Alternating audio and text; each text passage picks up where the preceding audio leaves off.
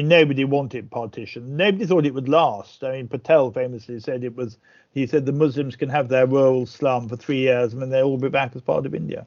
And people genuinely, thought that it was a temporary measure, thought it was almost a sort of more of a federated measure than how it's turned out. So it's a tragedy, 47.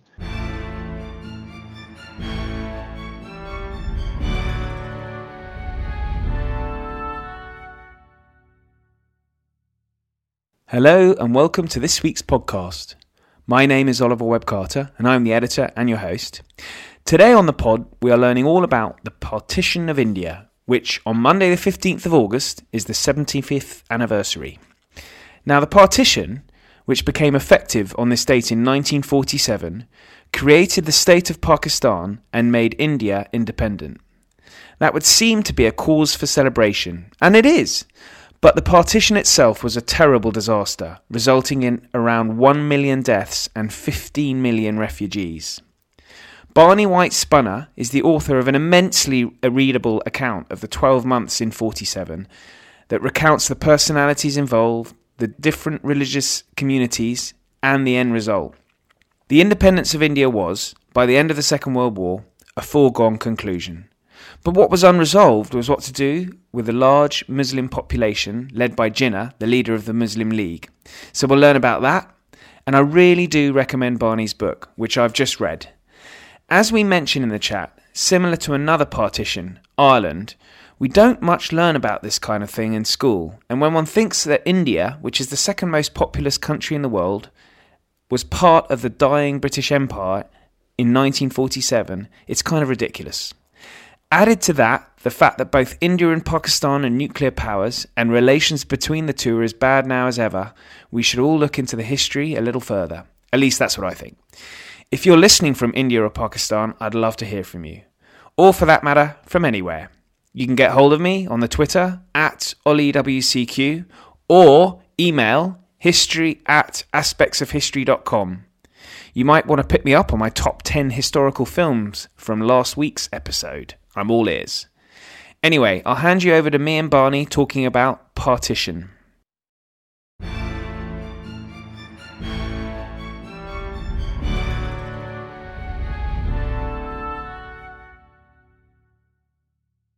Barney Spunner, welcome to the podcast. It's fantastic to have you on.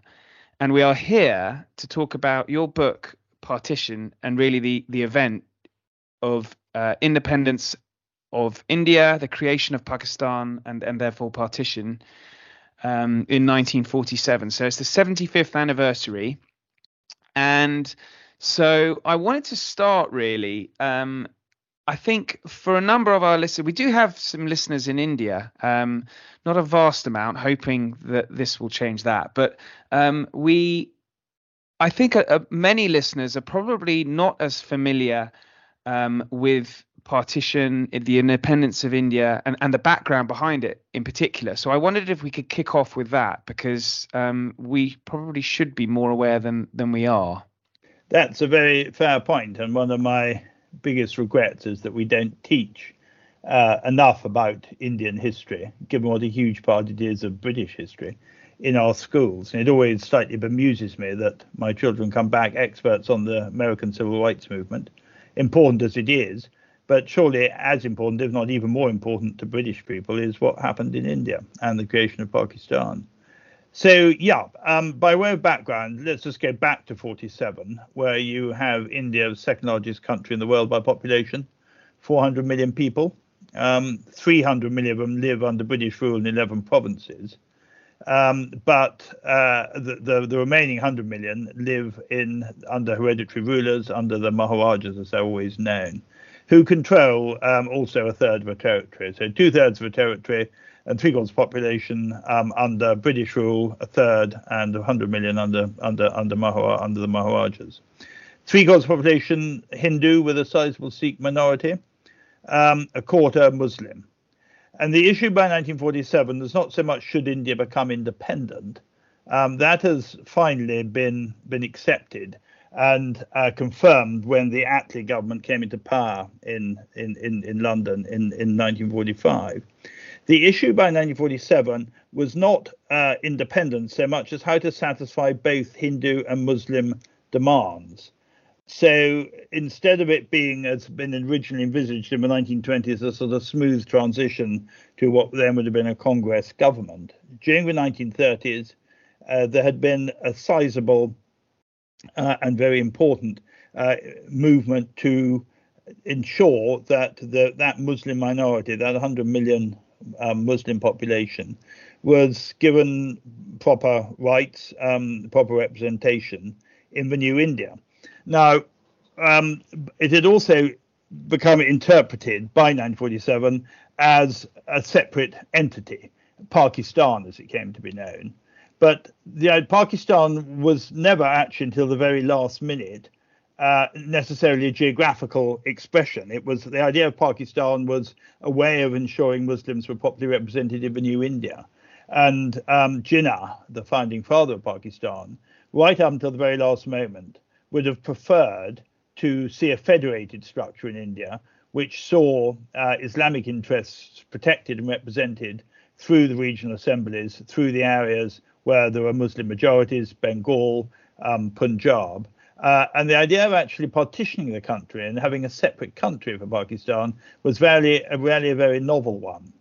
So what happens during 1947, during the early months, as Mountbatten arrives as viceroy, as the Labour government in England wrestle with all the other huge problems going on in the world, particularly Palestine, there is a sort of crystallization of this issue.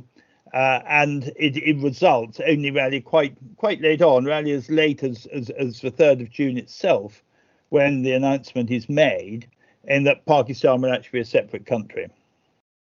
And could you talk a little bit about the personalities involved? You've mentioned Jinnah there, of the head of the Muslim League, but could you mention some of the people involved at Congress and obviously the British administration as well? So let's talk. So talking then about the people involved in this, let's start with the majority. Let's start with Congress. Congress is led by Nehru, and if you like, its major sort of mover is Patel.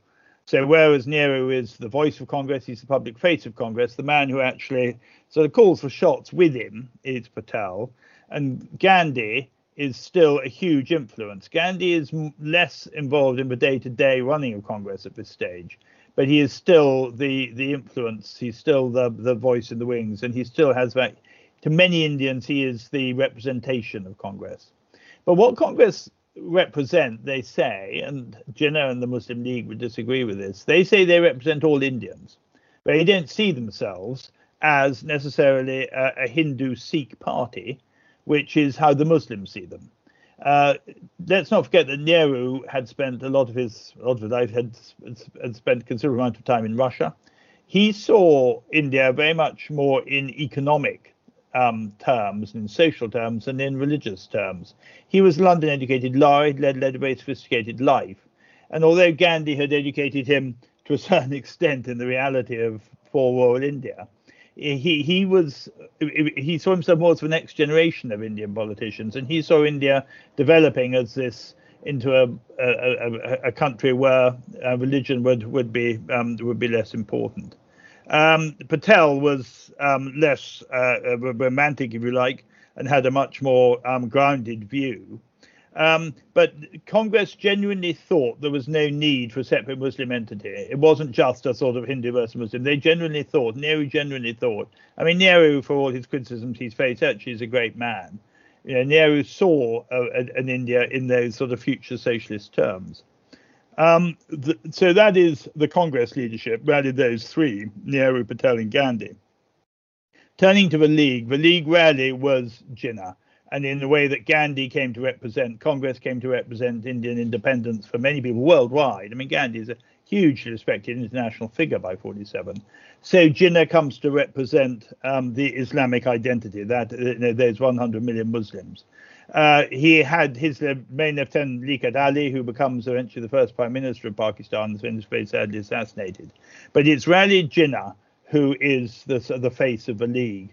And what, of course, is interesting about Gandhi, Nehru, and Jinnah is they're all London-educated lawyers, all three of them. So it was a degree of understanding. Also with Jinnah, it's just interesting because Jinnah, of course, was originally part of Congress in the 1920s. There was at one point it looked as if Jinnah might emerge as the leader of Congress until he diverged quite radically in the early 1920s, probably pushed by Gandhi. Who wanted to retain the leadership, retain the inspiration with him and his clique. But it wasn't always going to be this antipathy between them. And then on the British side, and people also forget, of course, the British were a big element in this.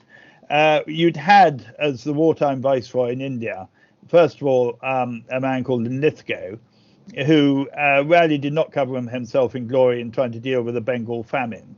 And let's remind ourselves, the Bengal famine killed 6 times as many British subjects as the whole of the Second World War combined. So 3 million people die of starvation in Bengal, whereas 500,000 is the total number of other casualties in the Second World War. It's not a very edifying story. Wavell then takes over as viceroy, Field Marshal Wavell. And he is the viceroy who deals with the Bengal famine, but he's quite unable to bring about an understanding or to find any solution between the standoff between Congress and the Muslim League. And he's replaced then in March 1947 by Mountbatten.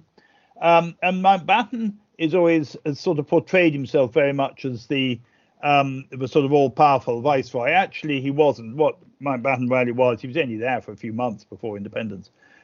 He was really a sort of ringmaster, but quite a good ringmaster. But the real power really on the British side really lay between Delhi, between Nehru, Stafford Cripps, who was president of the Board of Trade, but in the cabinet, and as Attlee was consumed with huge domestic issues, and Palestine. And Palestine, of course, demanded huge attention because of the American angle, and it was getting all the international attention. It is actually Cripps, through a man called Krishna Menon, who was Nehru's representative in London, back to Nehru, who really almost was the ones who really make the running. And what Mountbatten is doing is sort of actually quite tactfully and rather successfully sort of riding on the top of it. But he's not really a policymaker. The policy is very clearly now, by this stage, with Congress. And there is huge sympathy between Congress and the Labour government. I mean, Attlee, I think, sees in Nehru a sort of fellow struggler, if you like, and so that link is very strong. One other thing, just on the sort of setup in 47, we have to remember that by 47, the Raj, the British system in India, is dead. It's been finished, arguably, quite a lot of time before that. So people's idea that actually it's still, this mighty empire. That is completely false.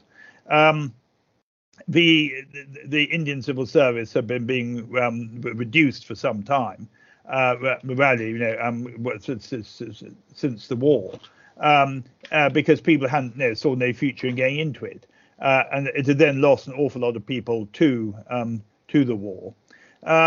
Give you an example. By January 47, Bombay had lost Mumbai. I'll use the 1947 language. So Bombay had lost 70% of its Indian civil service officers and 90% of its police. So Sir John Colville, who was actually a great man, was the governor of Bombay. By January 47, he had 22 Indian civil service officers to run a population of 30 million. The police was ineffective. The only thing that was rarely still effective by 47 was the army. And there were, in effect, 3 different armies in India. There was the British Indian Army, which had come so successfully through the war. There was then the British Army, i.e. British troops stationed in India, originally there to police India after the Indian Mutiny, or the First War of Independence, as Indians prefer to call it, in 57. But in 1947, really there because nobody got around doing anything else with them after the Burma campaign. And then you have the state armies, the Maharaja's armies. So you've got this huge armed force, all of which answers to Auchinleck, who is the commander-in-chief. And they are really the only force that's capable of doing anything, really, by 47. So when you this awful spiral of violence starts, which it does in August 46 with Great Calcutta killings, and then gets worse and worse, really, as we come into 47. There's a void, there's a vacuum in India, and Congress are looking at this great country and saying the Brits aren't running this properly. We've got to go to them. We've got to get on and govern. We can't do so because we can't reach an accommodation with Jinnah, and the Brits won't go until they reach accommodation with Jinnah. So what happens? Well, yeah, this is extraordinary to me. Is that whilst reading the book is the pace that the whole process runs at. Obviously, I guess fueled by the killings. But how much was it rushed by the British Congress or the Muslim League? Was it all three sort of keen for this keen for independence to happen? I mean, certainly not the League. The Brits were keen to get out because there was so much else for them to get on with, but they couldn't get out without a solution. It's rarely being driven by Congress. You think about Congress, they are really getting quite old by this stage. The Brits in many ways, they were still like a bad dream. Gandhi's 78, Patel is 72, even Nehru is AK 58. But he'd spent his whole life working with something that he knew was inevitable, never actually seemed to happen. He'd lost his wife, he'd spent a long time in jail. Now, the impetus really comes from London, from Attlee making the announcement originally that the Brits would leave in 48, and that is then brought forward, and from Congress, but rarely from Congress. What I think finally gets Nehru to accept that partition has to happen, and partition he sees, and Gandhi sees, as the price of getting independence and of getting on with the future. They don't think it'll last. They think it's a temporary measure. And they think it's a price worth paying, although they all hate the idea. Nobody wants partition, least of all Jinnah. But it's a price worth paying to get rid of the Brits, to get on with governing before this great country starts falling to bits. What finally persuades Nehru to go for it is the decision to go for a plebiscite in the Northwest Frontier Province. Let me just unpack that. So the Northwest Frontier Province, bizarrely, you might think, for a province which had a very large Muslim majority, had actually elected a Congress government in the regional assembly elections. Nehru therefore thought that meant that if there was any sort of partition, Northwest Frontier Province would have to come to India, which would have made the whole concept of Pakistan unviable. The governor of Northwest Frontier Province, a man called Olaf Carew, Caroe, actually argued strongly to Mountbatten. This is one of the few times Mountbatten actually stands up to Nehru, that actually that had been a sort of one-off, and that actually nobody had taken the regional assembly elections very seriously. Congress had lobbied and campaigned very hard, and people associated them with independence rather than with the Hindu Sikh party. So he said, no, you've got to have a plebiscite in the Northwest Frontier Province if there's going to be any idea of partition. And once that had been accepted, and that was forced on Nehru, Nehru actually went up there and got mobbed and attacked by Pathan tribesmen, which thoroughly alarmed him. He came back to Delhi at the end of April thinking, actually, Northwest Frontier Province probably will go to Pakistan if we have partition. I think partition is the only way forward. Mountbatten, during May, advances a plan which is known as Plan Balkan, which is, if you like, a sort of more development of what Jinnah wanted. It's a sort of federal plan which sees different provinces, different states with under Muslim League control, others under Congress control. Mountbatten thinks this is wonderful. Actually, Nehru, who, when it's revealed to him, throws a complete wobbly and says this is totally unacceptable. India is ungovernable like this. And Nehru realised that the only way that the Brits would run India is because they maintained this very strong control of central power. They controlled monopoly of force, they controlled communications, the railways, they controlled finance, and obviously foreign policy. And he knew, and he was dead right, he just knew that India couldn't work like this. So having thrown out Plan Balkan and told Mountbatten it was totally unacceptable, having seen what happened in the Northwest Frontier Province when he went up there, by the middle of May, he is determined on partition. And it's really then him and Gandhi, very reluctantly, who push for it. They brief Cripps, who briefs Attlee. The cabinet in London are bemused because Mountbatten's given them one plan, Balkan, which then as soon as they've been given it, then they're told it's untenable. And the plan that is formed at the end of May is this plan to partition both the Punjab and Bengal, so that Pakistan will have two elements. It will have the Islamic majority elements of the Punjab, which will include the Sindh and Northwest Frontier Province, and it will have East Bengal. And Bengal, of course, has been partitioned before under Curzon in 1905, so that was nothing new there. And that this would be announced. It would be the only way, really, that to get the Brits to go. And that was the plan then that was announced by Mountbatten with Nero and Jinnah all together. They all made joint radio statements on the 3rd of June. Jinnah then, interestingly, reigns back against it. He sort of fights back against it and says, this is all going too quickly. I don't really want this. Even if you are going to do this, you can't do it for some time. You've got to leave considerable British support for Pakistan behind for some time. He knew the Brits didn't want that. You have to leave. You have to split the army, which he demanded, which again he knew the Brits wouldn't want, and of course the Brits hated. But it was inevitable. It was always going to happen. Whereas actually, so he's trying to slow it down, but Congress are actually trying to speed it up. And on the 3rd of June was a wonderful letter to Mountbatten written by Gandhi who waited on one of those wooden benches in a third-class Indian railway carriage in pencil, stubby pencil on the back of envelopes, which is how Gandhi communicated, saying, right, you've decided on petition, now go by the end of June. And the pressure to bring the date forward is entirely with Congress. There was a sort of myth around that it was Mountbatten's decision. He took the decision to go on the 15th of August because that happened to be the anniversary of VJ Day. It's complete rubbish. It was, and it's very well documented in the records. It's Congress pushing and pushing. The Brits saying, yeah, OK, but we've got to get an act through Parliament.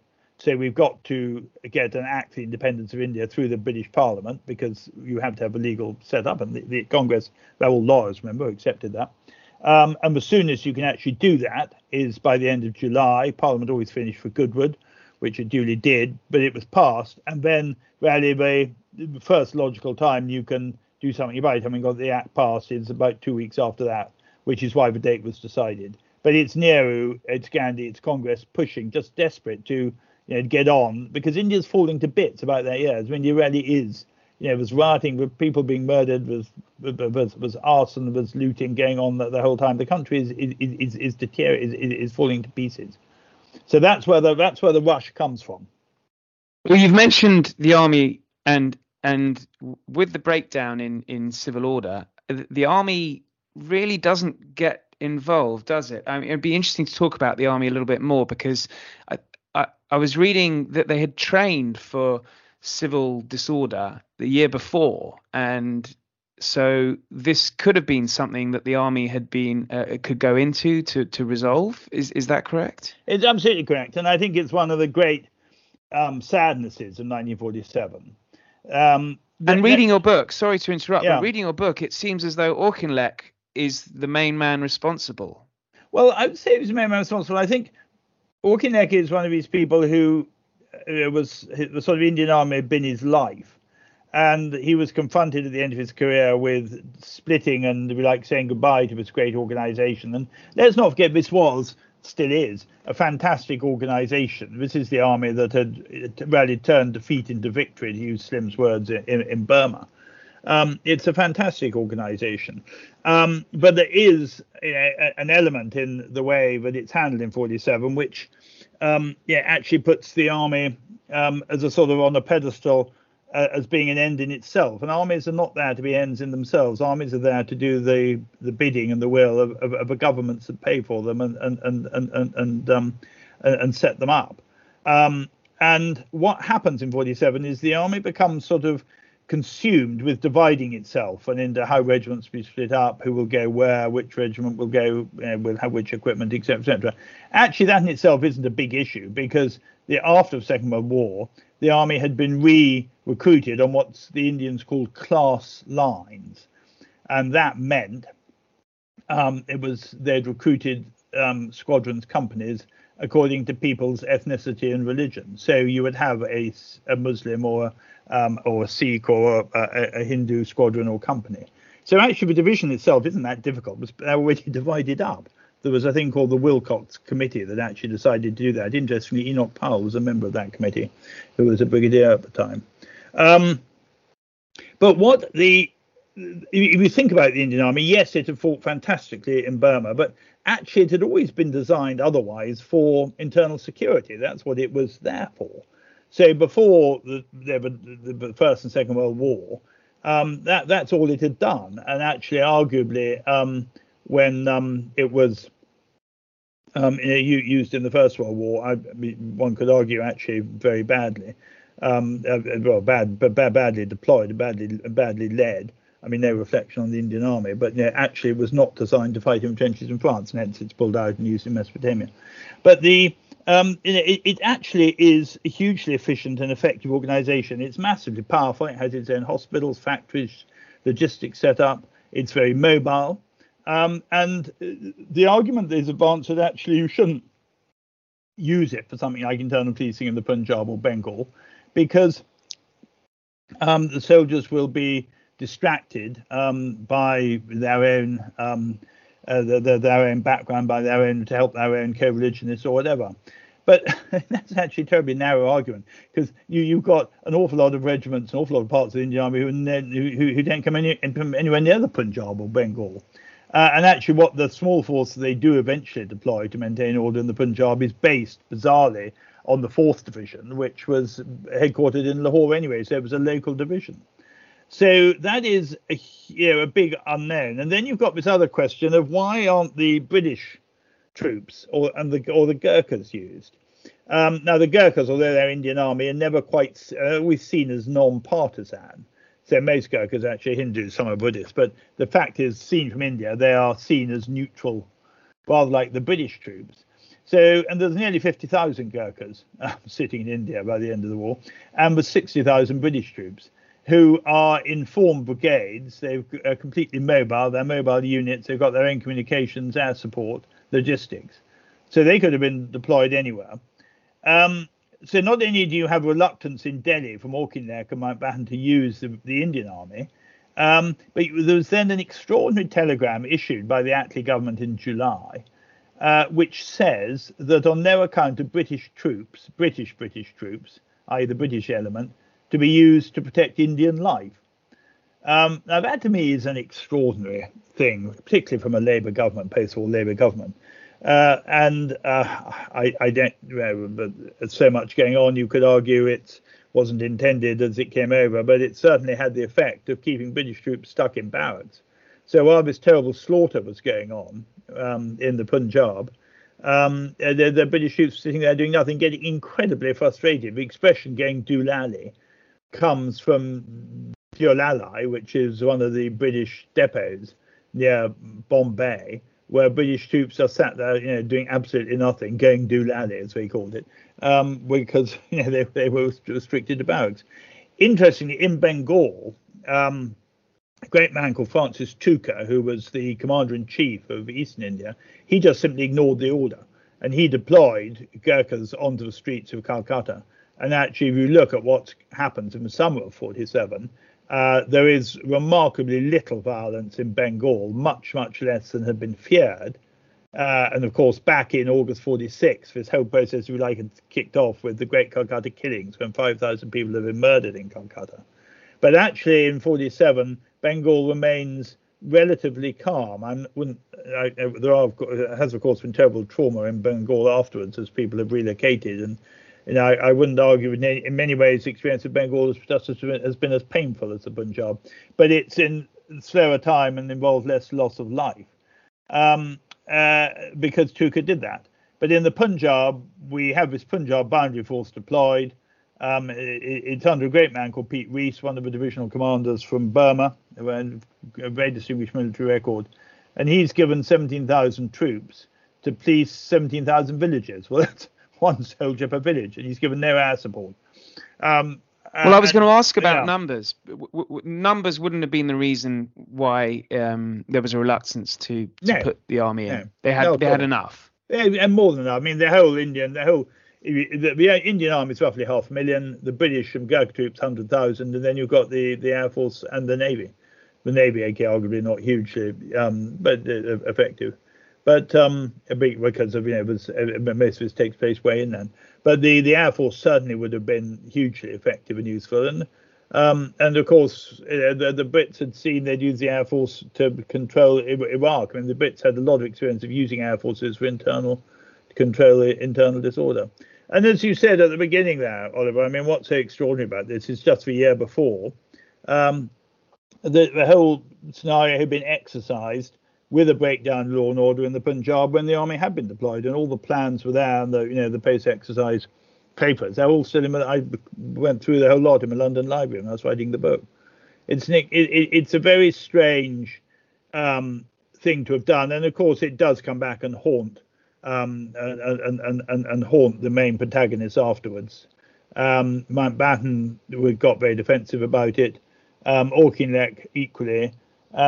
But of course, the other thing, if you think about it from Congress's point of view, they didn't see armies as a constructive force. They see their experience of armies had been putting down, demonstrations. Amritsar, exactly that. They'd seen them sort of, wielding batons and lathis and attacking them.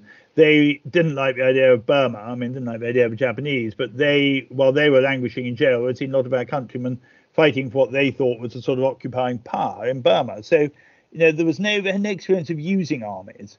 Jinnah had none at all. Jinnah actually also had no experience of the Punjab. But to Gandhi in the area, the idea that an army could be used sort of effectively to protect life is sort of not something they considered. So the horrific violence, and we'll talk a little bit about that.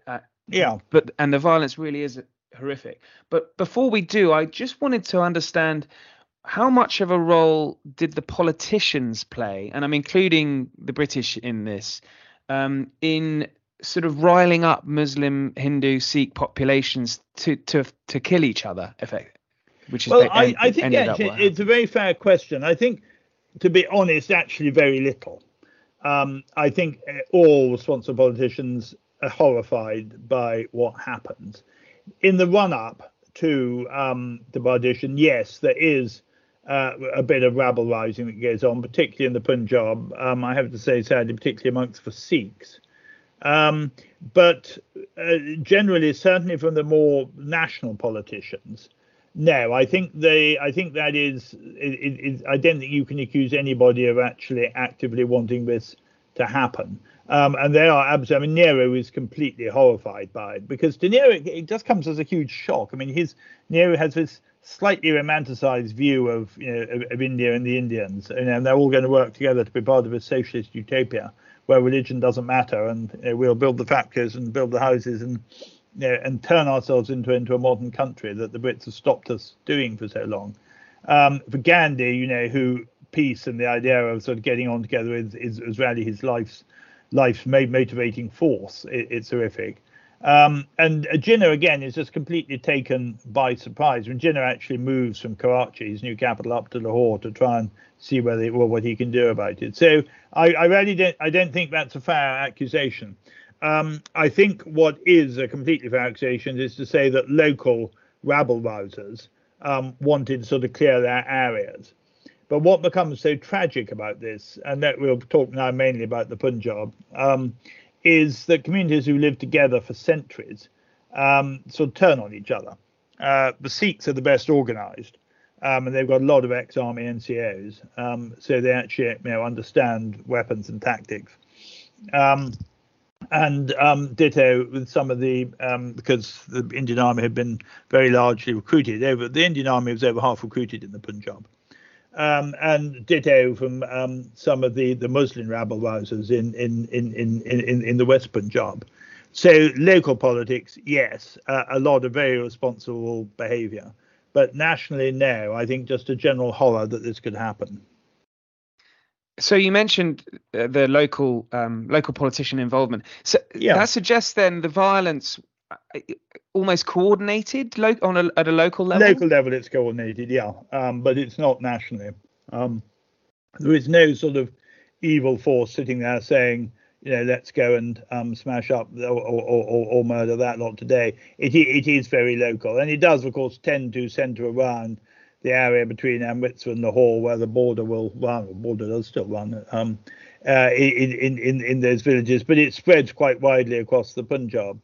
Now, actually, what is an interesting angle on this, which is again not much talked about, is that, of course, there's very little violence and murder in some of the princely states.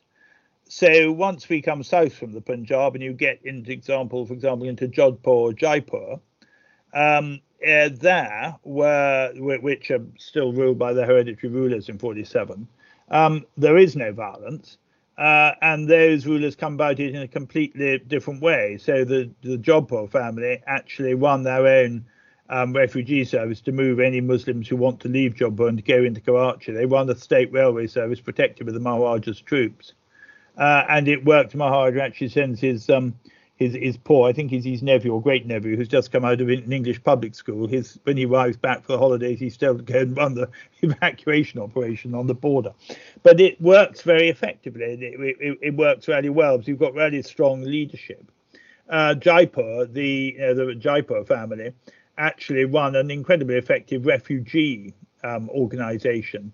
So as Hindu refugees from the south of Pakistan come over the border and make their way through to Jaipur, there was a really well organized resettlement plan. So the Punjab, was always going to be different. The Punjab is the Punjab, and it's this great sort of rich part of India. People just wanting, but there's a lot of local issues come in, like wanting your neighbour's land, just wanting to have ethnically pure villages, as we've seen sadly in ethnic cleansing going on in so many countries since the war. But there's no evil master plan.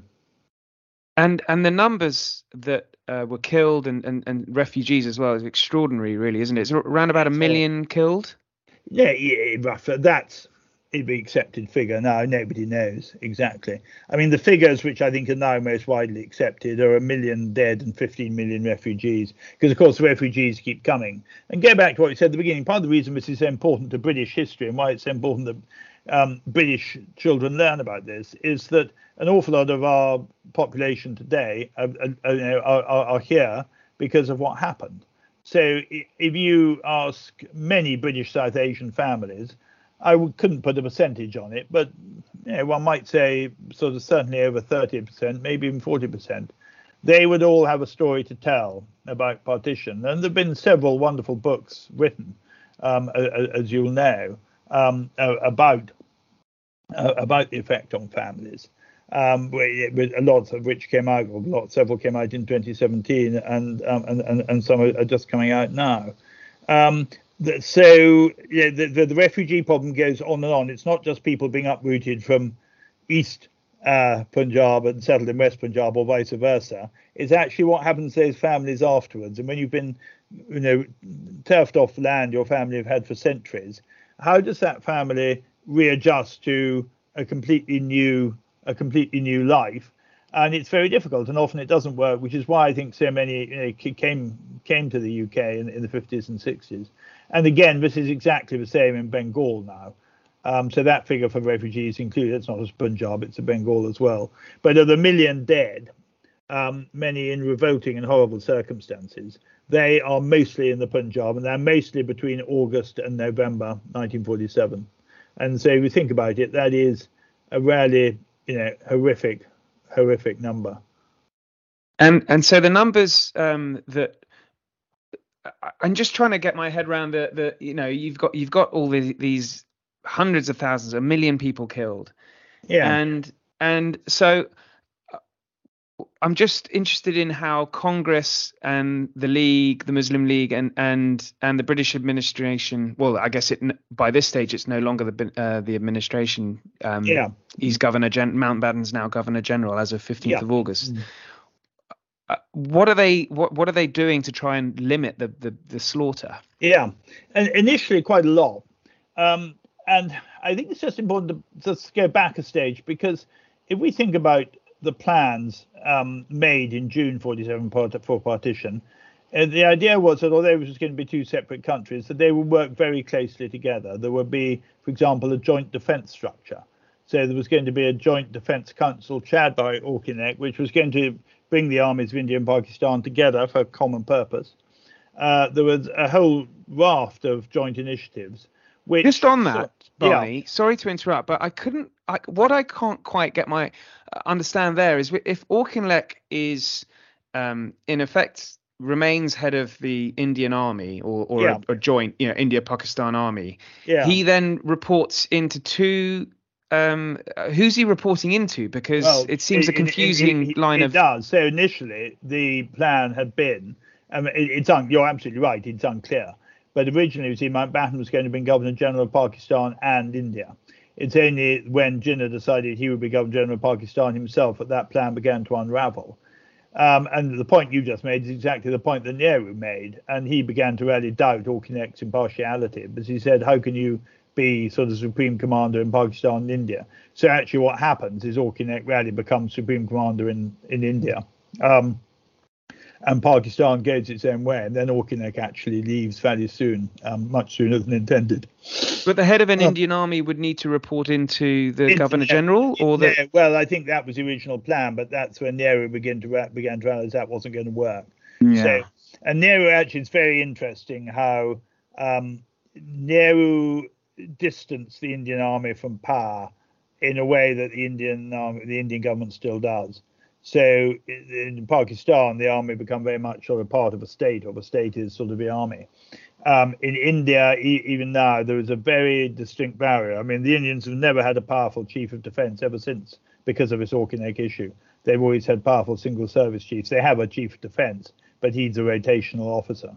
I think of changing that. But that is an absolute direct result of how Nehru saw this Auchinleck issue.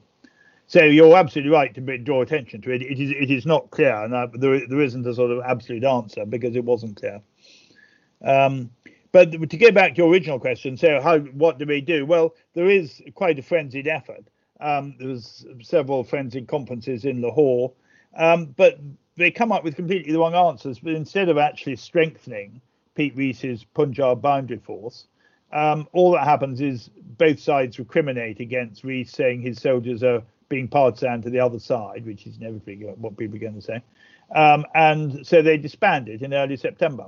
So the one force that could have actually done something is disbanded. There's then a very fraught arrangement where India will deploy some troops into Pakistan to escort Hindu and Sikh columns out, and Pakistan will deploy some troops into Punjab to deploy to escort Muslim columns out. But it's quite fragmented. Although it works to a certain extent, it doesn't really work very well. Not least because these huge columns, miles and miles long, and you've got very few troops escorting them. So what happens is the gangs, the Jatas, will fall on the back ends or the unprotected areas of the columns. And of course, an awful lot of the violence is on people on trains, where the gangs will derail the train or stop the train, then just simply go through the train and slaughter everybody on it, which is why it is so horrific. But it causes tremendous angst. It's certainly not as if Nehru, Gandhi, Mountbatten, Jinnah are sitting there sort of resting on their laurels. There's a huge amount of hand wringing, but it's this inability to and inexperience, I guess, to actually say, right, we need to do this, that, or the other. We need to. I mean, martial law is never imposed, for example. In many ways, actually, the army said they didn't need martial law because they had all the powers that they needed, but it would have sent a message. It really, after the last major meeting in Lahore is early September, but by the end of September, the violence is probably at its height. So it really hasn't done anything very effective. And I don't want to draw too direct a parallel to your own experience, and we haven't really talked about that at all. But you've got a long and distinguished military career and had a senior role in Iraq, and I'm not for a moment comparing the two, but I'm just interested what the view of a senior military officer is on the ground in a as effectively an occupying force in another country. What that would sort of be going through the minds of British soldiers or even other nationalities in India at the time, with your experience in Iraq. It's interesting because actually I thought of writing this book because of a chaos we were trying to sort out in Iraq. with our quite ludicrous policy of still being there in 2008 with sort of minimum number of troops not able to do anything, just sort of for the sake of being there and trying to get the government in London to appreciate this was a nonsense. And also trying to make them persuade the Americans that actually there are other ways of, supporting the US coalition. And actually it made me think that as a nation, we've never been very good at managing this military strategic interface. Our politicians aren't frightfully good at trusting soldiers, and soldiers always seem to trust politicians. Interestingly, I think the Americans, and actually even the French, do it better than we do. I think it's one of the things we don't do well as a country. And that, again, I mean, Iraq's a classic example. I mean, Iraq's a painful experience. I think you would argue that 1947 was, if Iraq was a painful experience, 1947 is a totally catastrophic experience. So I think what's going through soldiers' minds is huge frustration, and we know that, sort of particularly through the British soldiers at the time. So it was a sort of fairly absurd idea that the British soldiers were too young to be used, which some people use as an excuse. That's rubbish. I mean, British 18, 19-year-olds perfectly capable of reacting and behaving maturely. And I think there is enormous frustration that they can't do anything. And I think with the Indian army, I mean, there's first of all huge sadness at the way it's been broken up, but equally, enormous sadness because, of course, so many of their families in the Punjab are being influenced by it. And I think huge frustration amongst the senior commanders as we saw from what Francis Tucker did in Calcutta. And Francis Tucker is one of these sort of great unsung heroes of 47. He just simply ignores his orders in Nelsonian style and just puts troops on the streets. And, arguably Bengal owes Tucker a statue. Of course, he'll never get one because Bengal is... having had communist governments, said, you don't put up statues to ex-imperialist officers. But there was no doubt that actually Tucker saved, in Calcutta from immolation. Gandhi was there too. But actually, interestingly, great, and I'm a huge Gandhi supporter. I mean, I think Gandhi is one of the great men of the last century. But Gandhi actually, fun enough, it was quite inflammatory having Gandhi there to the Muslims. But anyway, so I think it's really one of frustration. One of the things maybe armies are not good at is articulating to people in power what they can do. Actually, I think we've got a lot better at that in this country. I mean, you look at the army now; it seems to do everything from sort of COVID to driving lorries to being brought in for every conceivable opportunity. Because it wasn't actually like that in India then. It was, I think people saw armies as, what was their experience of the army? It was controlling demonstrations. It was defeating the Japanese. And I think maybe the senior leadership was not good at articulating that. Maybe they should have been a lot stronger with people. Just going off on a slight tangent, just because we've got a little bit of time, why do you think the British are not as good as the French and the Americans? Is it because the French and the Americans have more? There's more of a military presence politically in the leadership. I think the American generals have much more direct power than British generals do, and an American general now is much more plenipotentiary in the way that they sort of tend to combine the powers. They have huge financial power, which British generals never have. The Whitehall sort of mindset is to deploy somebody and a force and then to control it as tightly as you possibly can.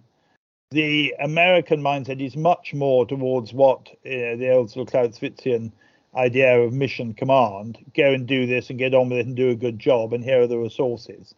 The Brits have never quite been able to bring themselves to do that, and I always think it's one of the great weaknesses of our Ministry of Defence is that its sort of mindset is like that.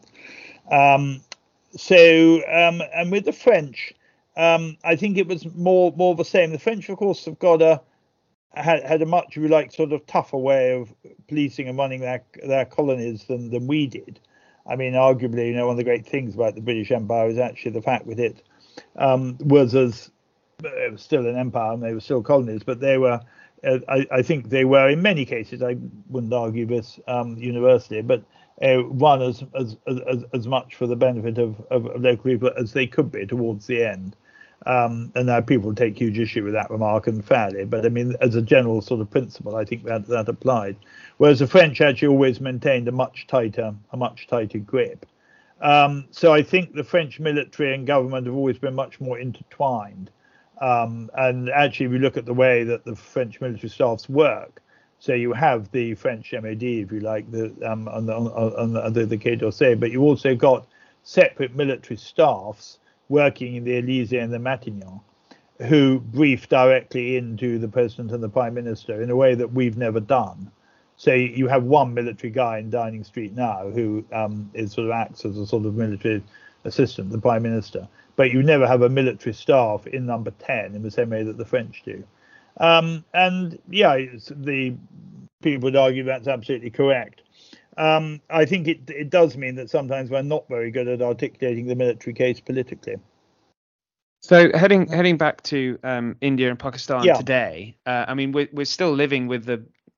I say we. I mean, certainly India and Pakistan are still living with the 1947, with number of clashes in the Kashmir. We're at as dangerous a point now as we've ever been, and two nuclear powers. Do you see? What's the legacy today, I suppose? Well, I mean, one thing we ought to just quickly talk about, Oliver, before we get on to that, because it's directly refers to it, is Kashmir, of course. So go back to what we were saying, that you had this vision, if you like, of two countries with enjoying a similar sort of relationship, possibly as England and Scotland, that it rarely dissipates during the violence of August and September. But what rarely finishes it, I mean, it arguably the relationship could have survived the Punjab. What it couldn't survive was Kashmir. So go back to what I said at the very beginning of this. You had the princely states, who controlled a quarter of the population, third of the territory. They were given a choice of acceding to India or Pakistan. Now, because of rarely geography and a bit ethnicity, the vast majority were always going to accede to India because they were in that bloc. And the very few that were in Pakistan acceded to Pakistan. And by August the 15th, 47, due to a lot of strong arming by Mountbatten, by Patel, and by VP Menon, the great VP Menon, all except three had agreed to where they were going and had signed the instrument of accession. Of course, we've got to remember that these states had independent treaties with Britain. They weren't part of British India. They were sovereign nations treating with the British government. The three that hadn't were Unagad, which eventually the Indians moved into, and the Maharaja fled to Pakistan together with his hereditary prime minister, the Bhutto clan, of whom we heard a lot more in Pakistan. Hyderabad, of which the Indians would eventually sort of move into, but then Kashmir. So Maharaja of Kashmir is a Hindu. His family had actually bought Kashmir from the Brits after the Sikh Wars. It had originally been part of the Punjab. So they're not a well-established family. They're not like, you can't compare them to the Jaipurs of Jodhpurs, these great princely families who are sort of the people who've grown up, actually as a sort of one head of a huge extended family. This man is seen as a sort of an interloper. And he rules a state which is vastly, a vast majority a Muslim. So although he as a ruler would probably wanted to go to India, well, he did want to go to India, he knows that actually the state wants to go to Pakistan because it's Muslim. And of course, geographically it fits. If you look at the great rivers of Pakistan, they have their headwaters in the Kashmir. I mean, everything about the geography and that of Kashmir lends it to go towards Pakistan. He hasn't decided, and by November, he still hasn't decided, and he's under strong pressure from Nehru, who is of course a Kashmiri, to accede to India. Nehru again with this idea that religion doesn't really matter. What matters is the fact you're part of my new India. And Jinnah, of course, saying, look, you've got a Muslim state. It's absolutely logical and natural you will come to Pakistan. It's what your people want. What the people wanted was never strong on how he's seeing the Maharaja's agenda, by the way. But then in the end of October, Muslim levies start to move from the northern hills of Pakistan down into Kashmir, and they're quite violent. Now, there's always been a sort of a migration at that time of year down to the plains and the hills. This one was what I would call organised sort of gang violence, and slightly like the gangs in the Punjab. People say it was organised by the Pakistan government. Personally, I don't think the Pakistan government was in a position at that stage to organise anything like that. But they move into Kashmir and they start a fairly destructive campaign of violence. They take over Hindu villages. They do looting, quite an amount of pretty unpleasant behaviour. And the Maharaja panics. He goes to Nehru and says, help, this is sort of happening. I mean, I'm cutting a long story short here. And the Nehru persuades him. He sends Menon up to see him, and some wonderful stories, as you'll have seen in the book. It's sort of real, sort of almost farce. Menon gets him to sign accession to India, and Nehru then flies Indian troops up into Kashmir. They head off the Muslim levies and establish what's known as the line of control, the ceasefire line, whatever you want to call it, that splits Kashmir. Now, once that's happened, the relations between the two countries are rarely not going to recover. And of course, they haven't recovered today. So your point, you've got two nuclear armed states. You've got two countries spending a fortune on armed forces that they might more reasonably spend on other development programs.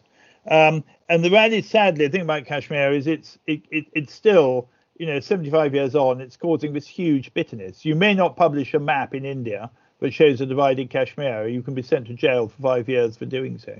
So how do we get a degree of sort of stability and normality back into the region while Kashmir is still unresolved? So if you take that together with what happened in the Punjab, together with the breakdown in personal relationships, and gosh, personal relationships matter so much in politics, which people always forget. That really, like, is the legacy of 47 today. I mean, nobody wanted partition. Nobody thought it would last. I mean, Patel famously said he said the Muslims can have their rural slum for 3 years and then they'll all be back as part of India. And people genuinely, thought that it was a temporary measure, thought it was almost a sort of more of a federated measure than how it's turned out. So it's a tragedy, 47. I don't think the Brits handled it well. I mean, I'm not going to get into the whole sort of apologist for empire bit. There's some good and bad things about the British experience in India, and that's for another day. But what is for today, is for this program, is for this for this year, is I think just concentrating on the legacy of this and the lessons learned from it. I think we did learn lessons. I think we handled some of the other colonial drawdowns we did much better as a result of it. Obviously not all, but certainly some. I think what is amazing is that we have such very good relations with India and Pakistan today, largely helped by the fact that actually we have such a large British, South Asian population. But we've got to be very conscious that this was an awful episode. And together with the Bengal famine, I mean, to me, it's one of the disasters of the last century. Absolutely, and certainly something that British children should be learning about that we don't, like you mentioned at the start. But Barney, there's a way that they can remedy that by reading your fantastic book. Thank you. Partition, the story of Indian independence and the creation of Pakistan in 1947. Barney, look, this has been an absolute just tour de force from you. Really so interesting hearing about this tragic event. And thank you very much. Thanks, Oliver. Great to talk about it. The programme comes out first, Channel 4 on first part on Sunday night. It's called Partition in Colour. Based largely on the book, and the second part on the Channel 4 again on Sunday the 14th at 9 p.m. Well, I'll be posting links for that for our listeners. Thanks Barney. Oliver. Speak soon. All best. Well, I was spellbound through much of that. Barney really knows his stuff, as he should. He's written a book. As he mentions, Barney will be on Channel 4 in the UK, and I've put links in the show notes for you, so do watch. Now, listener, for the next couple of weeks, I'm taking a bit of a break, and I'm toying over doing another top 10 historical novels, history books, so more to come on that. If you want to get hold of me, you can email on the Twitter. If you can subscribe or write me a review, I'd be so grateful. Thank you, and good night.